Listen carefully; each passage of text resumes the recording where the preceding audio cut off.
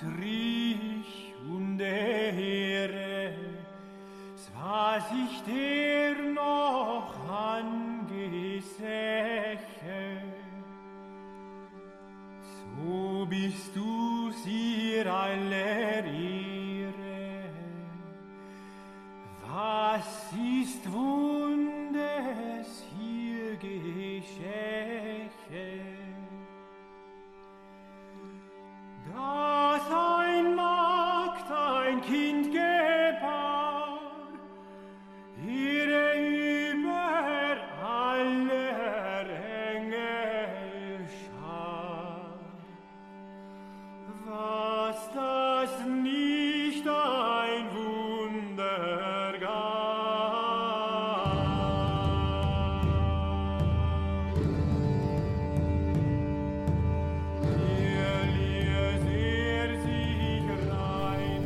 This is The New Right, a podcast for the lost arts, reclaiming the literary holy land from the heathen.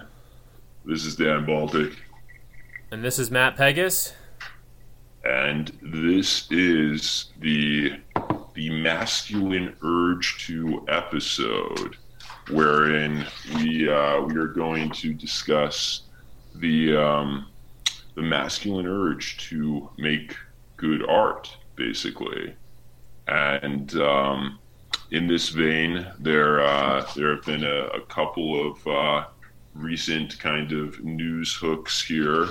One of which is an article from the New York Times by a non-binary op-ed writer called "This Isn't Your Old Toxic Masculinity," and this is something that we both kind of stumbled across, and it's an article that is saying how the recent emphasis, or not recent, but like in the past few decades or what have you, for men to express their emotions has become toxic, but like not in a way that it like men are becoming pussies and that's a bad thing. That's not what they mean.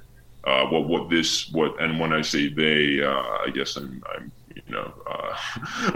using the appropriate pronoun. Technically correct. Yes. Well, that's not what they mean here. What they mean is that men, by sharing on stuff like incel forums and stuff like that, and legitimately talking about their problems in this feminist and kind of paused out society that we live in right now, that actually men actually talking about their problems is toxic, and yes, it's taken a toxic turn, supposedly. The New York Times piece, I guess, is by someone called Alex McElroy, not a writer I've ever heard of, but he or they, basically, as you said, get into, I guess, what is it called? This isn't your old toxic masculinity. It has taken an insidious new form, gets into kind of your typical post-Gamergate spiel about how, just about the toxicity of the sort of beta character, who I maybe this is an oversimplification, but like maybe in the 90s through the early 2000s had kind of gotten a little bit of a pass by feminists, so it kind of assumed to be a kind of ally, and then in more recent years and over the past about 10 years now, the notion of the sort of nerdy or beta male as possessing a beta rage and perhaps even more toxic rage, their own toxic masculinity, has kind of come much more into vogue. That's been the case for a few years. This article, this op-ed from the New York Times, kind of pushes The Rock a little further down the path by saying even post Me Too, so now we're talking about the last 3 or 4 years, there's been a noticeable uptick in I guess this kind of behavior, or in men acting in these kinds of ways. They definitely use the I word, talking about incel forums and what have you, quite a bit. But also,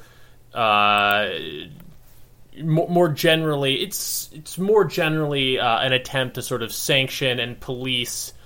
It's like, obviously, the notion that men should open up and be more vulnerable is a talking point of the left. But now that we're post that moment, now it's time to police how and when that happens, and what is okay to say and what not to say. It was my read on the article. So yeah, crucially, men are being told to be more vulnerable and express their fears. But when they do so, they sometimes convey politically inappropriate ideas and politically inconvenient truths. And so it's they want you to express yourself and be vulnerable, but not to say anything that is offensive, and thus to not actually express yourself and not actually be vulnerable. So the actual problems of men in society today, of being honestly, not that you or I are incels, but we can talk about the sex recession. It's the numbers show this to be real. There's other issues too that the article gets into, but basically, there is a real problem with men in society, and no, it probably isn't all women's fault or anything. I'm not necessarily co-signing on to the most extreme incel rhetoric here, but nevertheless, that there is a problem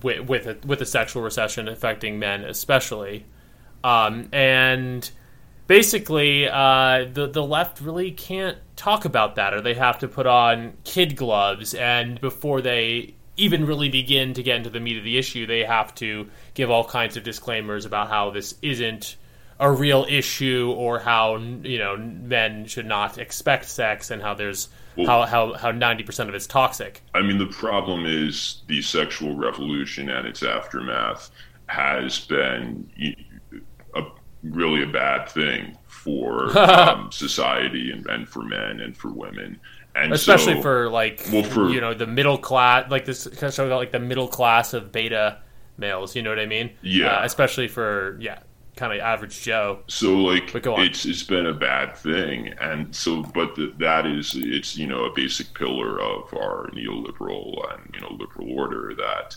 the sexual revolution was a glorious good thing that gives women control over their sexual lives, and gives men the ability to also not conform to those pesky societal norms of having a wife and kids. Which essentially this whole post-war liberal project of destroying social order rests upon the sexual revolution and then other various revolutions that took place in the 60s. Mm-hmm. And so to express any misgiving, legitimately, half of all men, more than half of all men, are probably doing much worse than they would have 50 years ago. And the same goes for women, because a hypergamous hypergamous society is really only good for the top tier of men and women. So so legitimately there are many people who are dissatisfied, but they have created a problem for themselves by saying that wanting men and these so-called beta men or whatever to express their fears, and they thought that these men were going to say things like, I feel so hurt when, alpha dudes call me a pussy. But no, it's like, oh, I feel so hurt that I never get laid because society is fucked. That's not Yeah. what they expected the, men who share their emotions to say. But I don't know. I don't know what they expected, but it's certainly not what they wanted. And I mean, this article was interesting for me. Again, the timeline is interesting for me because it specifically says post Me Too, so it's specifically the last 3-4 years in which I've been much more cued into this stuff than I would have been before. And there was an interesting moment, kind of between 2016 and 2018, sort of post Trump but pre Me Too. Where there was, I recall, a lot of soul-searching going on among certain, probably in most cases, somewhat smarter or more open-minded, even, ironically, factions of the left and of the liberal establishment, where they were talking about such notions as the future of whiteness was one, and also like the future of masculinity. Given the sort of shock of Trump's victory, for them, but also before things like Me Too, and then later the 2020, BLM stuff, sort of like remade the stakes so that showing any degree of any those Me Too and BLM, these sort of astroturfed, I think, social events, sort of made it back to the position we're in now, where you really can't even talk about this stuff if there's any sense that you're tunneling towards, the Trumpists, you're basically seen as a traitor and as evil. We're kind of back to that. But I do recall in 2016, 2017, there was a moment where certain people were talking about these kinds of notions, such as the future of whiteness and the future of masculinity. This article vaguely reminded me of some. It was probably also a New York Times op-ed. I don't remember it off the top of my head. But it might have been called "The Boys Aren't Okay." I'll look it up after this. That's I think I know that was an Atlantic article. It was probably an Atlantic. Atlantic. The Atlantic, which it's not a publication that I like necessarily, but they're sort of the king of. Occasionally, they have like a good right. They let a good one through. There's more nuance. In fact, the so-called sex recession that I'm citing, I still think there's an Atlantic article. It's probably the best source about that.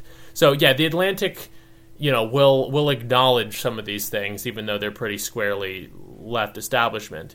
But I recall that Atlantic article. There was other ones as well, and there was this, the conversation was addressed. That men, especially younger men, are doing a lot less well than they once were, whether because of the incel thing or because of demonstrable facts like that they're not going to college at nearly the same rate, that they're not succeeding, that they're dropping out. These things were addressed, and these things have only gotten worse over the past few years, so we're probably going to see more of these op-eds like Alex McElroy's, because the problem is becoming so impossible to ignore. Yeah. But here's the thing. These articles, I appreciate them. I shouldn't even say that, because I don't want to sound like I'm trying to appeal to New York Times op editors. It's not like high up on my agenda to do that. But on some level, I appreciate where they're coming from. What they're trying to do is to open up this conversation about, being a man is not just a construct of privilege, and being white is not just a construct of privilege, perhaps even more controversially. I appreciate, the sort of the addressing of that line. And, before I got red-pilled, quote-unquote, I was and I was still sort of liberal and trying to make sense of all of this, that kind of thinking appealed to me. So, I guess I'm case in point that if there's people out there who think that this kind of thing can be a slippery slope, yes, it can be. Yeah. Basically, I'm just, giving a lot of context here, but the one thing that op-eds like this one that we're talking about, and like, those older pieces that I'm talking about, the one thing that they'll never do is get over. They'll like go so far in acknowledging what the problems might be and how there's nuance to them, but they'll never let go of the basic premise that masculinity is basically a pathology, and that it's something that should be reduced in modern society. That masculinity is itself the problem. It's like, yes, we'll acknowledge your pain, but you have to acknowledge that your pain comes from masculinity, not a lack of masculinity, but rather that your problem comes from buying into, in their parlance, buying into like this social construct of privilege that you're unwilling to let go of. They can come across as very empathetic people, willing to, maybe even talk to an incel, but they'll never let go of that premise. And maybe some of them will, but they'll never do it in the New York Times. Yeah. So it's a fundamental philosophical disagreement that I have. So I think crucially it is true that things are getting worse, and the types, the tenor of the conversation and like what you're allowed to say is less and less. So like now, men are not really allowed to legitimately complain about their problems at all. And as you note, maybe 10 years ago, there was more kind of lip service paid to it. But in the past, even before that, you did have, and this is kind of going to segue into the main topic of the episode, of the Masculine Urge 2 episode. You had mainstream entertainment that dealt with masculinity in a nuanced and complex way, that looked at the positives and looked at the negatives. And so what we're going to talk about on the pod today mostly is Neil LaBute's first film, one of his very first plays, which was adapted into a film by him called In the Company of Men. And this made a splash when it came out in the late 90s, in 1997.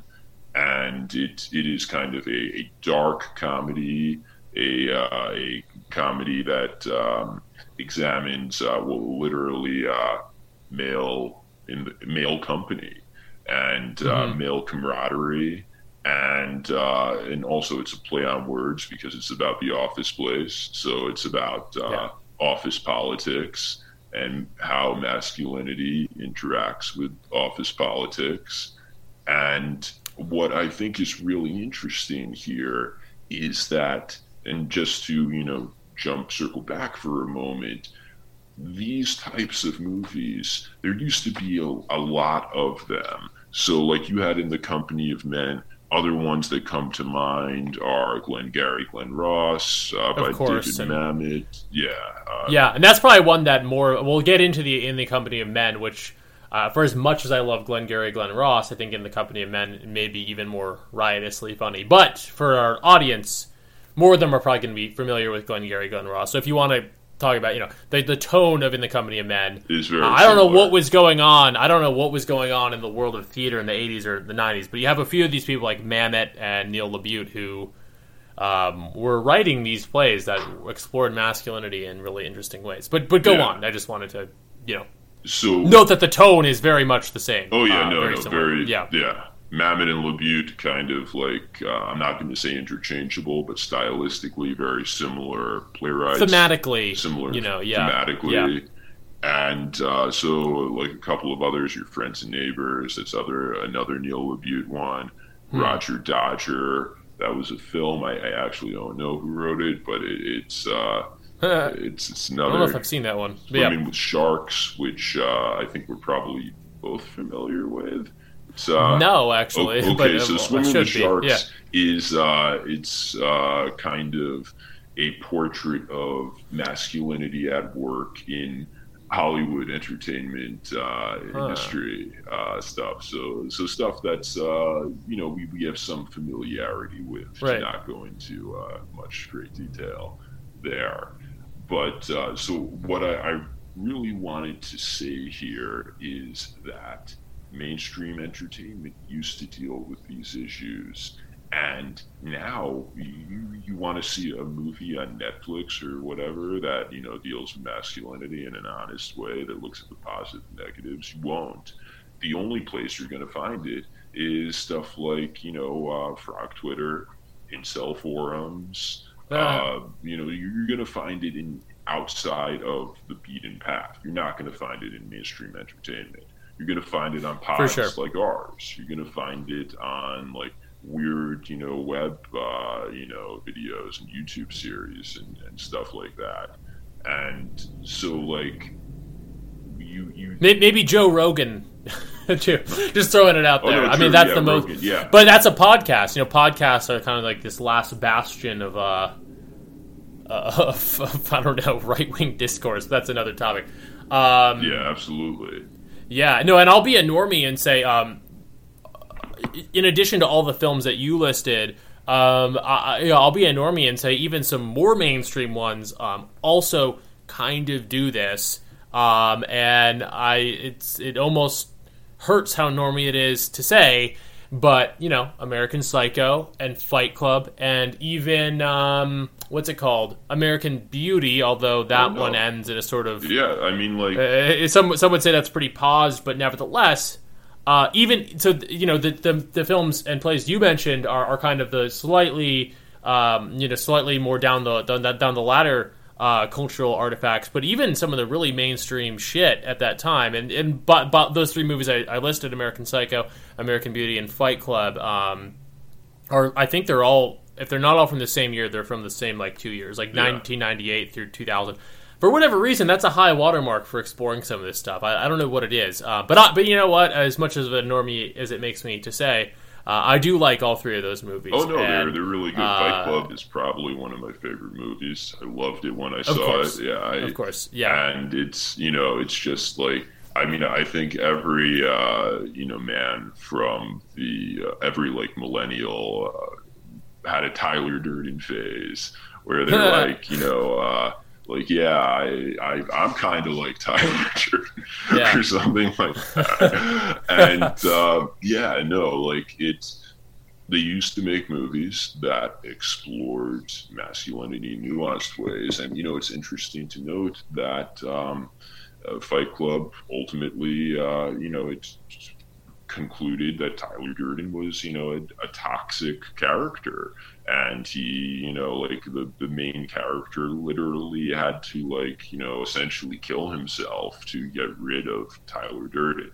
And American Psycho, it's American Psycho. He's a obvious villain, and then as I said, American Beauty is fairly liberal in its ultimate messaging, but the messaging doesn't even necessarily matter as much as the basic and honest exploration that occurs. And as you said, that's what is missing in modern entertainment. You don't have that nuanced villain. You also don't really have that nuanced hero either, by the way. So what you're left with is there's still a lot of very masculine sort of testosterone. Well, there's at least some masculine testosterone laden films that come out. What's his name? Why is it not coming to me? Who played Qui-Gon Jinn in Star Wars? Liam Neeson. Whatever the Liam Neeson movie. These movies still get made, but they're just kind of your basic bitch. Man does something heroic. Yeah. He's an obvious alpha. And then on the other hand, you have what I like to call, what maybe we've even called on this podcast, the Guillermo del Toro style villain. And Shape of Water was a horrible movie, but what a... Proud to say I've never seen it.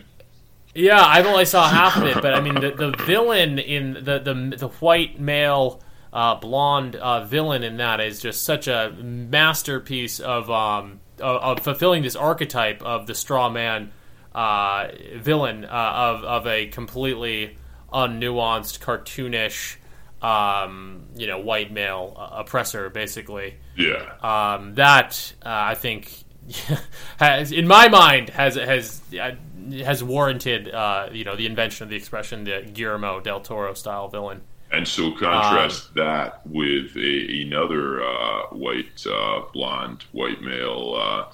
I don't know if we're going to call him villain, but the main character in the Company of Men, his name is Chad, and Right. it's it's very, because we were watching this together, and when Yes. we noticed that, like, I had seen it before, you had not seen it yet, and when I had forgotten that the character's name was Chad, but this is 1997. It's before all the Chad memes, before everything. But like, wow, did he get it right? Because this Chad character is, the kind of archetypal Chad in the Company of Men. Wouldn't you say so? For Matt? sure. Oh yeah, absolutely. I mean, he's played by Aaron Eckhart. Eckhart, who is very very very masculine, very blonde. I think he just got cast in another movie, by the way, and he still looks pretty good at like 60. But that's neither here nor there. Yeah. Very very Chadly guy. And yeah, I don't even. Yeah, you were saying you don't even think when we watched it, you hadn't even remembered that his name was Chad. But I mean, he's straight out of the meme pages. But he sort of plays opposite a more beta character. I don't remember the actor's name. No, yeah, But I don't. I mean, do you want to? Yeah, you know let's the play a little better than me. Briefly Yeah. run down the plot just for everyone. So the plot is these two guys, Chad and Howard. They're both in middle management. Howard is technically Chad's boss, but Howard is clearly the beta to Chad's alpha. He, is. But there is an odd relationship where there is a technical hierarchy in that he's kind of Chad's boss. So Chad kind of defers to him formally, but not actually. And so they have a kind of friendship, but it's clear that that one character, Howard, is the titular boss, and Chad is kind of like the actual alpha. And so in that context of that type of friendship, they are both feeling burned by women. Chad's wife left him, and Howard's fiance left him.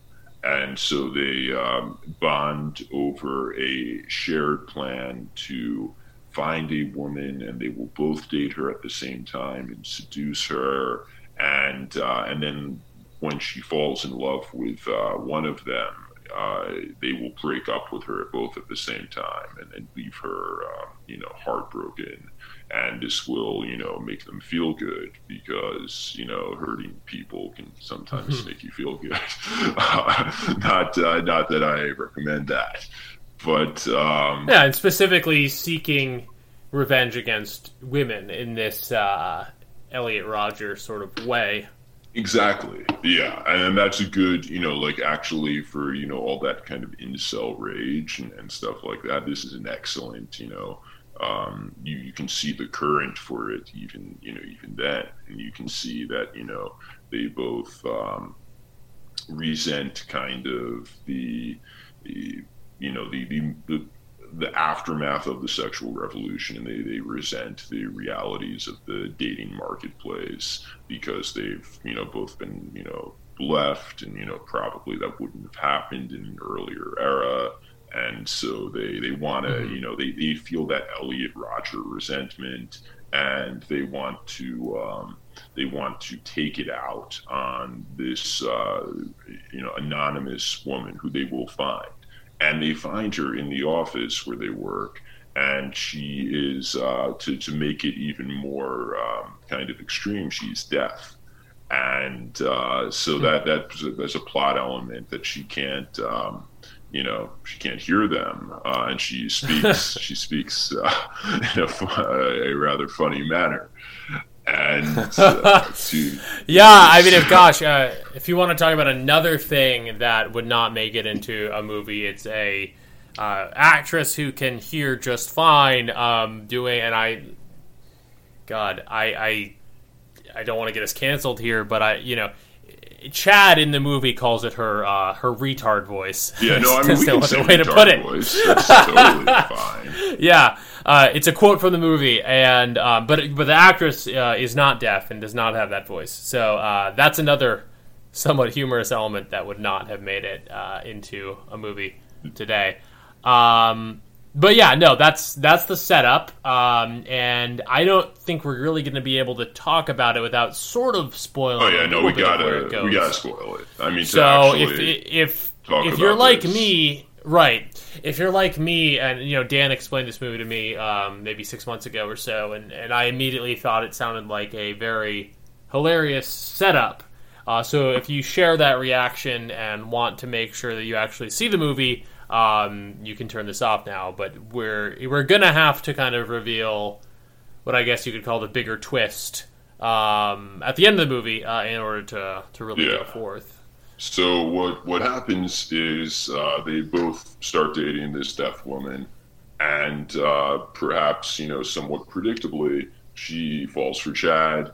And she does not really fall for Howard, and it results. It plays out pretty much how Hartiste, where Howard, he falls in love with her, and he's pissed off that he was supposed to be like in league with Chad, and they were going to break up with her at the same time, but he wants this woman, and she has chosen Chad over him. So he thought he was going to get revenge, but really he's just getting punched in the face again. And so... Right. I mean, inadvertently, it basically plays out exactly how someone like Hartiste would have predicted. It starts off, and in many ways is, all about hurting this deaf girl from their office. But... inadvertently, or as we'll see, perhaps not totally inadvertently, it's also a little social experiment. You have a woman who's dating two men consecutively. How does that go? Who comes out on top? And it basically plays out, and she's not some, crazy hypergamous bitch or anything. She's just a normal girl who's deaf. But she ends up, going for Chad pretty hard. Yeah. And not going for Howard. And so it results in a pretty, hilarious scene where Chad, breaks up with her and reveals now I'm getting the order wrong. Howard reveals the whole plot to her because he falls in love with her. And she doesn't want to believe him. She doesn't want to believe that Chad is so evil. And so she confronts Chad about this after having slept with Chad. And Chad tries to, pretend that it's not true. But then he says something to the effect of, I can't even keep a straight face. And he breaks it to her. And and so she's, heartbroken, and Howard is also, heartbroken and aggrieved. And so what the button on this movie, the denouement that delivers the real punch is Howard, he's very upset about the way this played out. He as a result gets his work slips up. He gets demoted. Chad gets promoted over him, and it works out very well for Chad, obviously. And so he for some reason, I forget why, stops by Chad's apartment, and he's there, and he realizes that Chad's wife is in the apartment, and so he asks him, did you get back together with her? And Chad says, no, we never broke up. What are you talking about? And so it's a very that devilish moment, the face of evil or whatever. It becomes apparent that Chad was lying from the very beginning. It was like either this was like something just for his own diversion, for fun. It was a way to own Howard and own some random woman. But I mean, also it redounded to his personal benefit, and he got a promotion because his boss went off the rails. And you're right. Yeah, so this presents a really interesting character study in the character of Chad, because he, obviously there's much to be said about his toxicity. He's literally, I just said, the face of evil. So, like, he hatches an evil plan to, hurt his friend, to hurt some random woman, and, succeed, to get his own, to, achieve his own material advantage. But he also is undeniably, a charming character, an appealing character. And so this gets into the whole divide. And I think we're both familiar, and probably a lot of our audience is familiar with The Way of Men by Jack Donovan. Yeah. And so in that book, Donovan lays out that, being a man has nothing to do with being good. Nothing to do with it. Being a man boils down to courage, mastery, and some other shit. But like, essentially, it boils down to like being good at dominating and honoring. Yeah, it's masculinity and the embodiment of masculinity and the embodiment of masculine power. Are Jack Donovan is not necessarily an amoralist. But first and foremost, masculinity, the main topic of his interest, is in his reckoning, and in mine, I co-assign in this, an amoral category.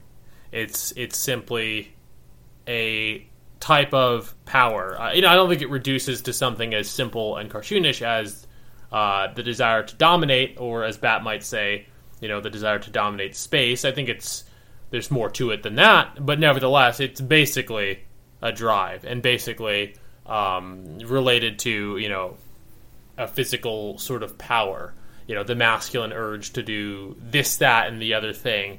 When Howard asks, I don't remember, I think he asked Chad, why did you do it? Chad simply says, because I could.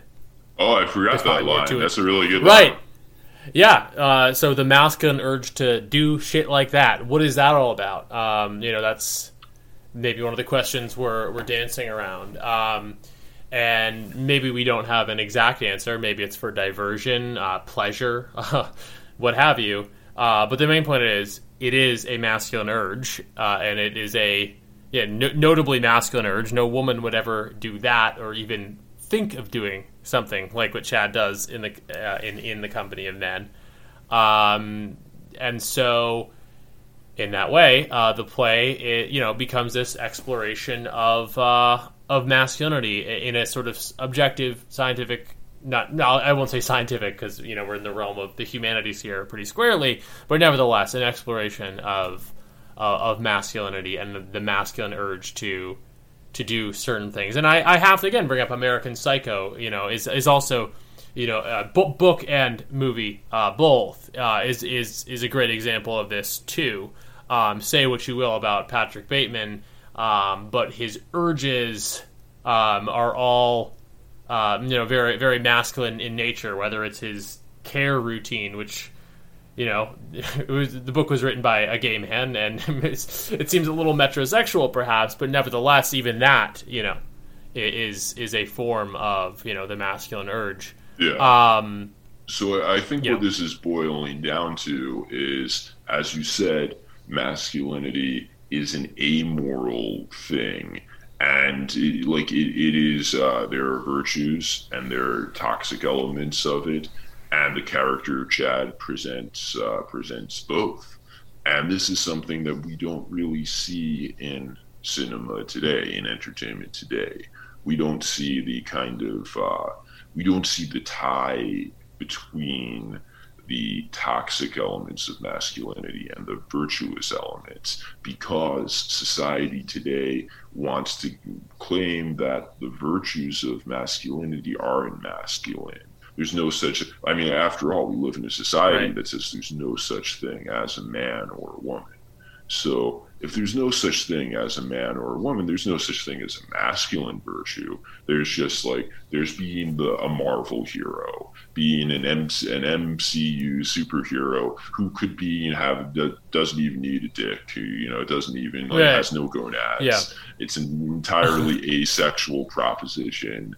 And so the problem with these types of movies and why they're not made today is because they very correctly identify that masculine virtues, strength, mastery, even honor, the desire to honor commitments, because if you break your word, it reflects poorly on you as a man. That type of those virtues are inextricably tied to the vices of masculinity, and it's all wound up in being a man. And that's something that society, doesn't. I think 10, 20 years ago, they said like men are, good at dominating, good at, taking risks, good at being kind of confident and what have you. But that comes also with assaults, rapes, all sorts of, antisocial behavior. And yeah, I mean, Dan, have you? I know I'm more of the Paglia head here, but have you heard the Camille Paglia quote?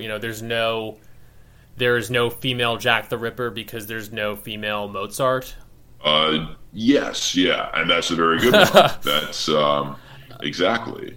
There's the basic connection between both.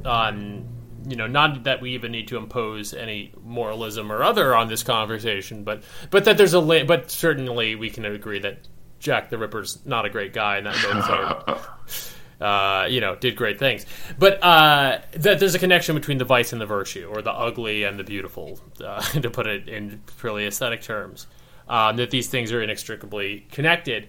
And today, again, going back to that philosophical premise behind any of these modern attempts to talk about, men being vulnerable, the basic premise is that, all of the vices, all of the toxicity, the drive to dominate. And by the way, it's coming back to me now, that op-ed that we started this conversation talking about, I think it ends, the last line is like, men need to let go of their drive to dominate. So that's obviously, an important concept here. But all of that is viewed as inherent to masculinity, which I suppose they take to be a social construct or some such bullshit. But none of the virtues connected to that. The drive to protect, shall we say, or to thrive. We don't even need to list these off for our audience necessarily. I think it's pretty obvious, not only to a right-wing audience, but to just any normal person. And indeed, the general public is probably not as far left on this as the establishment would like. Can recognize, the virtues of masculinity. Yeah, and crucially, those virtues, and we discussed this in the notes. Well, one of the things that makes this so despicable is that the society, this liberal establishment, whatever, they want to they rely upon masculine virtues. They rely upon these virtues to essentially prop up society, but they don't want to give men their due. They don't want to say like, well, this is something that men are good at and men do. So like, the grunts who fight our wars, and like obviously most of our wars are currently misguided and probably shouldn't be happening, but nevertheless, but historically, regardless of what you think of the American project, not even to get into that, all of this around us is the product of wars that have been fought and won. Absolutely. By men. So, and what revolt against the modern world, if you will, but we all live in it for now and enjoy at least some or many of its comforts. Yeah. And so even beyond wars, stuff that like is like obviously like there's no one who is like, oh yeah, we shouldn't be putting out fires. So like firefighters, like there are not too many female firefighters because women can't carry bodies out of buildings. And that is, but I mean, not just that. It's not just a physical thing. It's the courage to do it. There's a certain masculine urge, the masculine urge to be a hero. That is something that women just don't have. And we were talking about this before, and we were talking about this in the context of how I think I said that, like, as a little kid, as a teen or whatever, I would find myself fantasizing about dying in war. And it's like totally insane. Like, why would you fantasize about dying?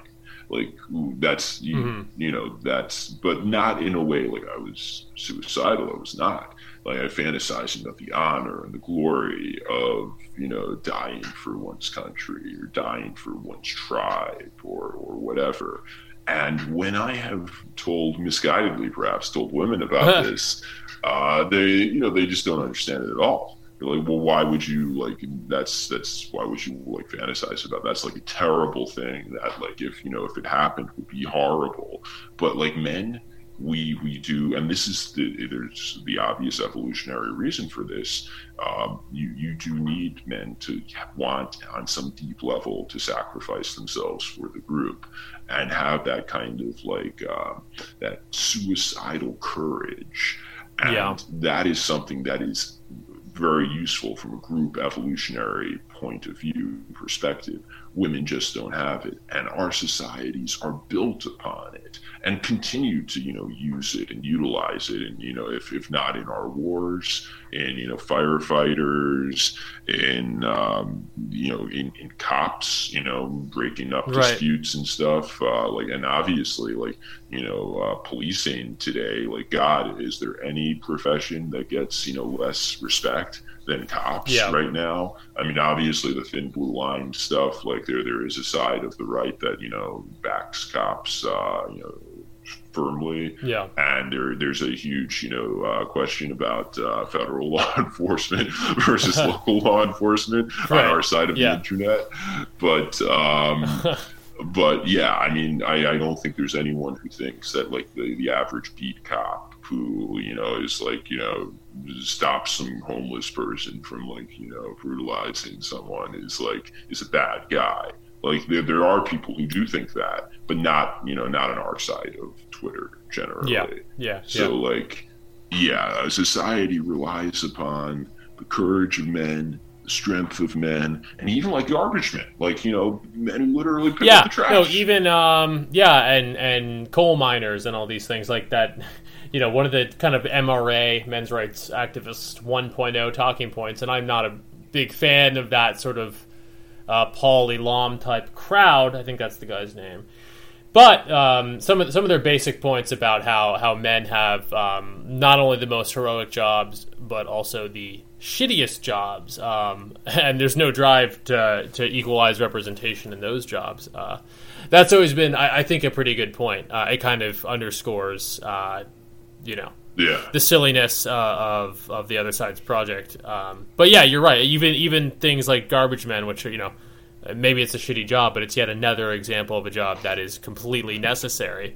It'll probably get automated eventually, so one day maybe this won't be as relevant of a topic. But in the meantime, it's very much, a completely necessary part of life that we all benefit from without even thinking about it. Absolutely. And so, all of these virtues, all that society relies upon, they don't want to give credit where it's due. They don't want to say they're masculine virtues, and thus, movies that will inevitably draw the line, the link between the virtues and the toxic behaviors, the inappropriate or negative results of aggression, overconfidence. They can't allow these types of movies to come out because they will insist that there is such a thing as a masculine virtue, which cannot really be allowed.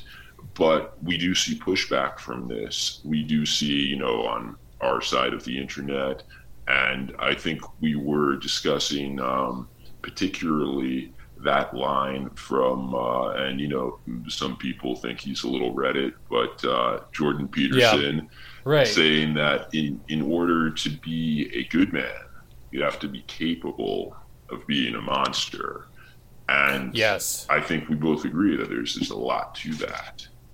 Definitely. By the way, do you know where he said that? It's such an interesting quote. Should I don't.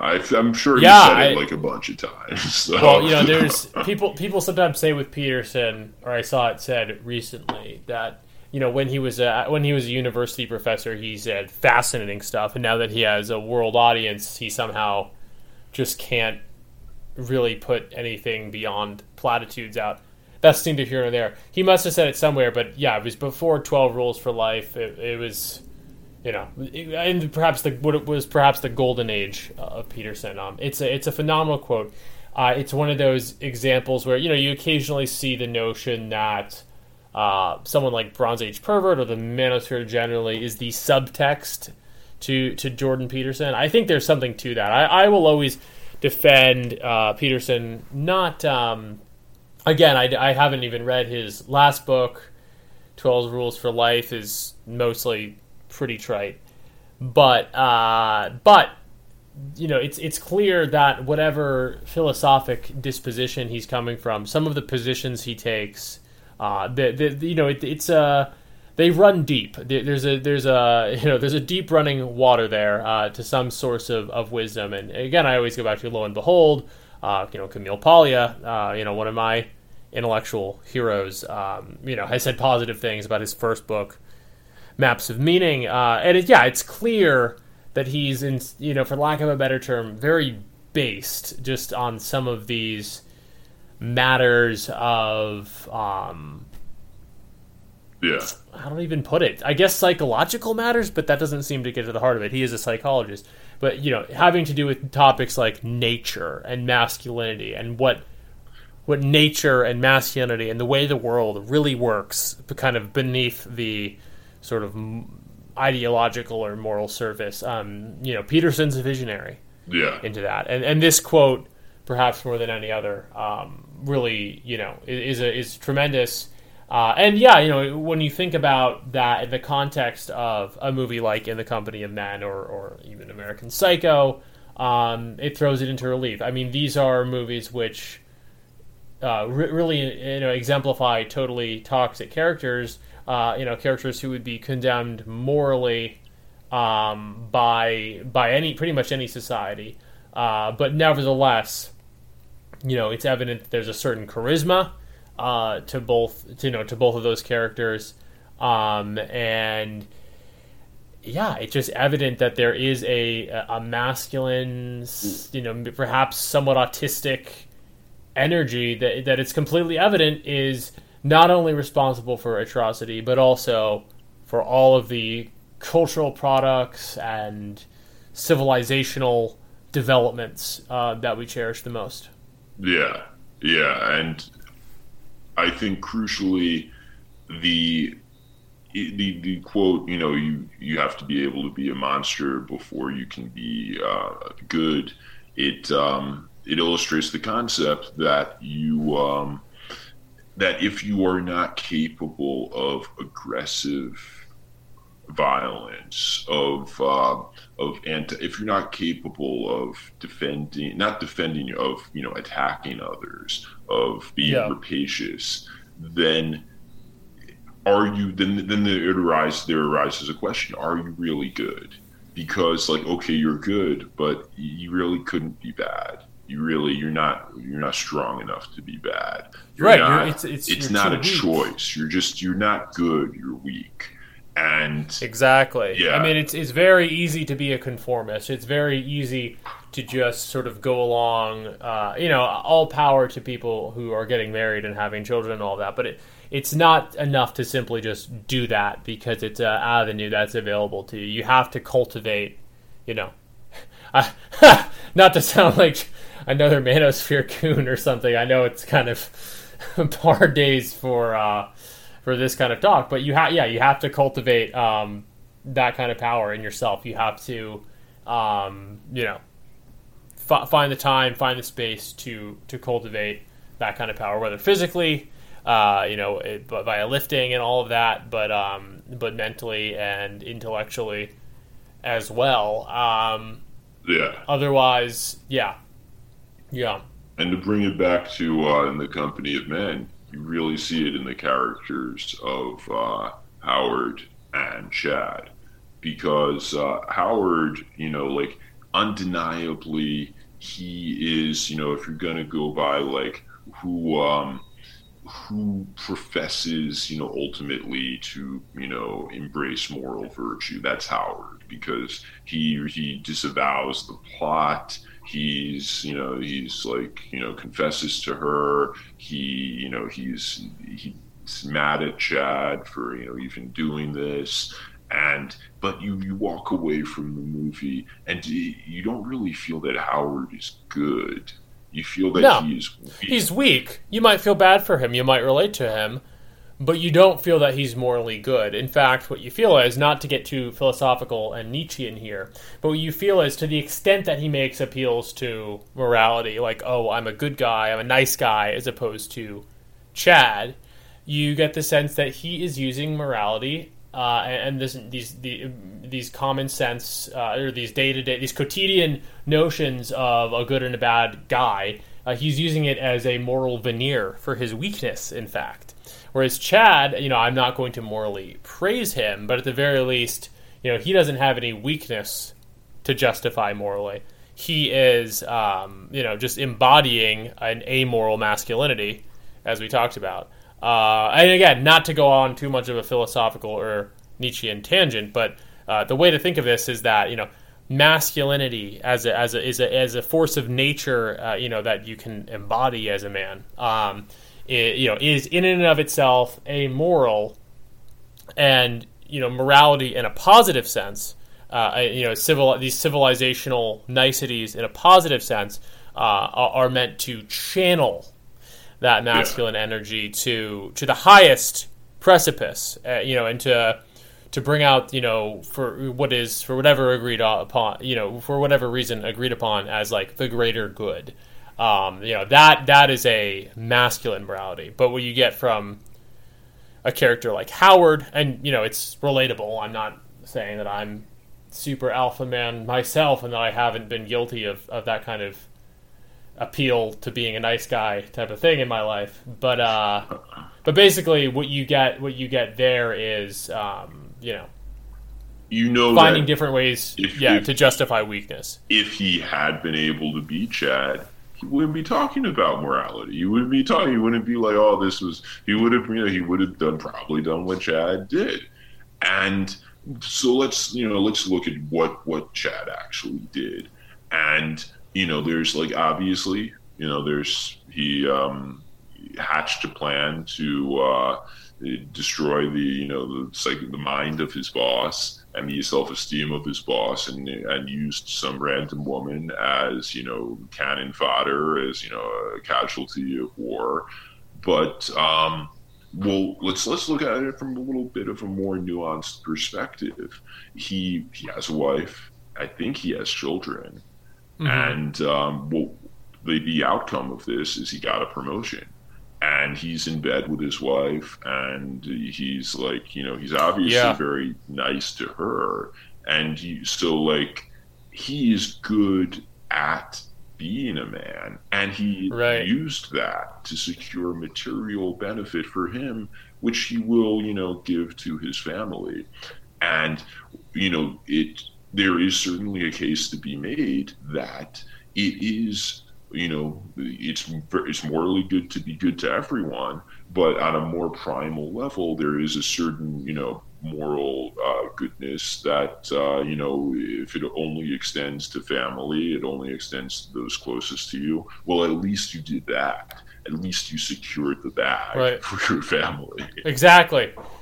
No, you see that with men, even like Trump. I don't want to valorize him too much, but There's another example of a man who has very good relationship with. Yeah, there's a guy who definitely secured the bag.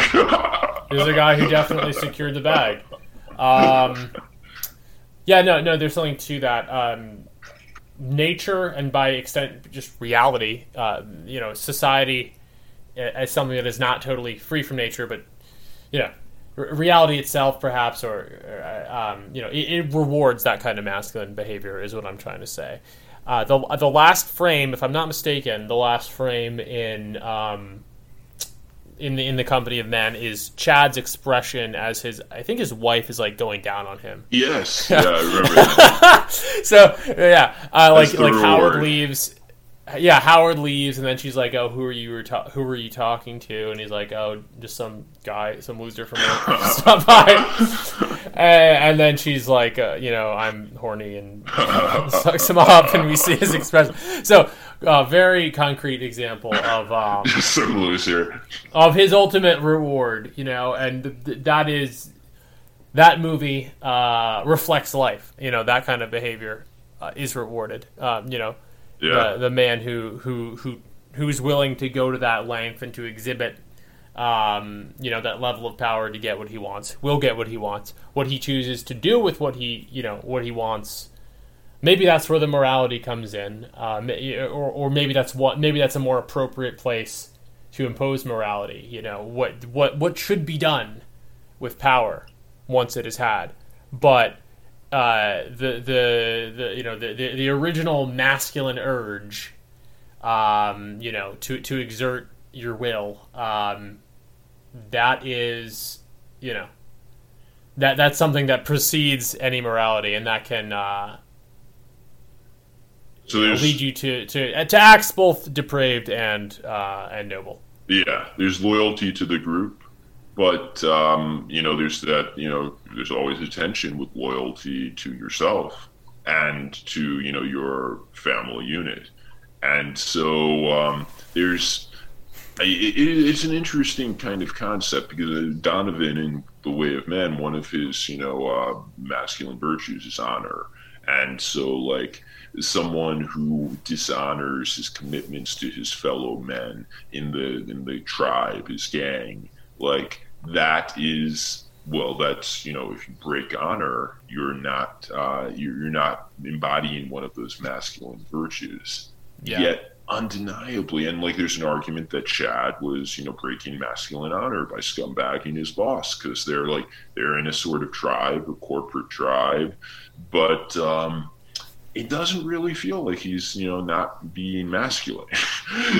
Right. I think honor is probably the weakest of the masculine virtues, and it's a kind of weird thing to say, but like you're really not gonna, and this is why it always rings so hollow when people are like, well, Trump's not a real man because he's dishonorable, and it's like, yeah, but there's still something like really manly about like being like, no, I'm gonna get mine.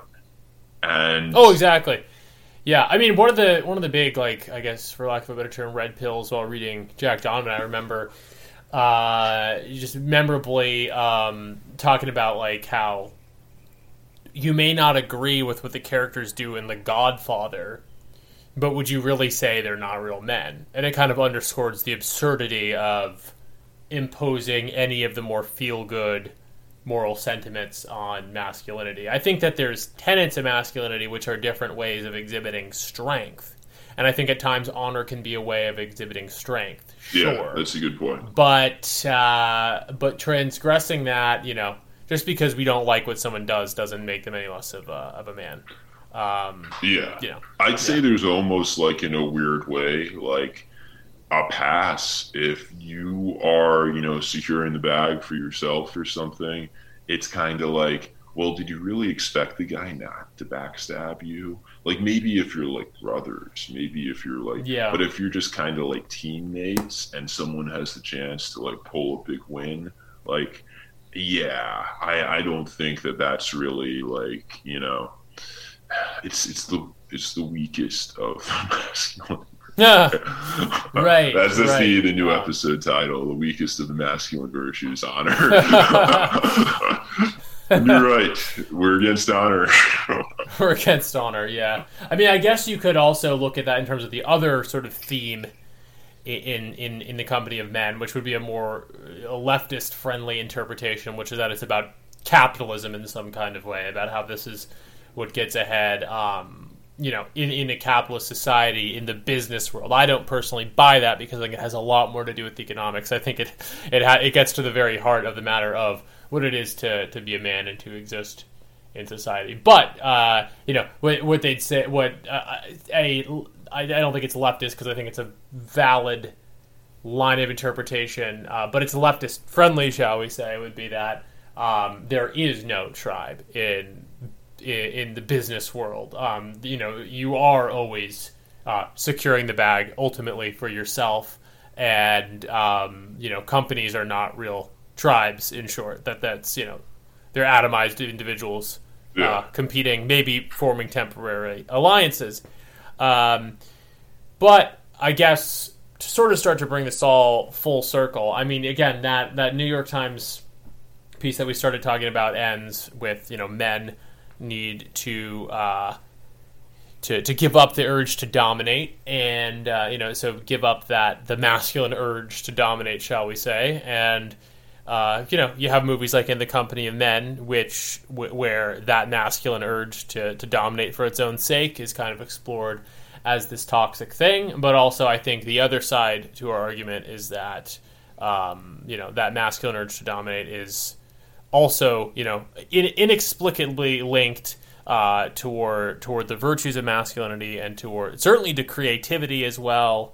And to the Peterson quote of it all, without the ability to be a Chad or to be a Patrick Bateman, you're not going to have the ability to be a truly great man. And I think that's kind of our ultimate thesis. And again, it's not something that all of these, I guess, well-meaning attempts on the part of the New York Times op-ed section to start to figure out the problem. What is wrong with the boys? Why are they dropping out?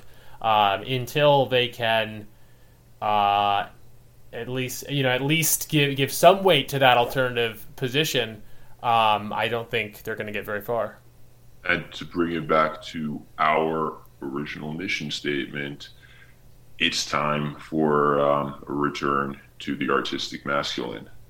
To have movies like In the Company of Men back in the in the public discourse, and I don't think we're going to get there anytime soon on Netflix or in the mainstream, but we Frog Twitter and various esoteric spaces on the internet are producing really good content, and we're trying to get it out there. Right. Yeah. Certainly, we're going to. Certainly, we at least have this podcast as a space to talk about this, and that's, I think, the first step. Is to create the space where people can talk about it, where people can listen, and give us feedback. Because again, it's not something that is. It's not something you're going to find in the New York Times op-ed section. These basic realities, in this case, about what it is to be a man, are increasingly, forbidden topics, and we need to keep the torch of before we even, carry forth the torch of actually exerting, masculinity, just the mere existence of it, and to, not to forget about that is the first torch that we must carry. Reclaiming the literary Holy Land from the heathen. And I think that's a good sign of it. I think so. All right.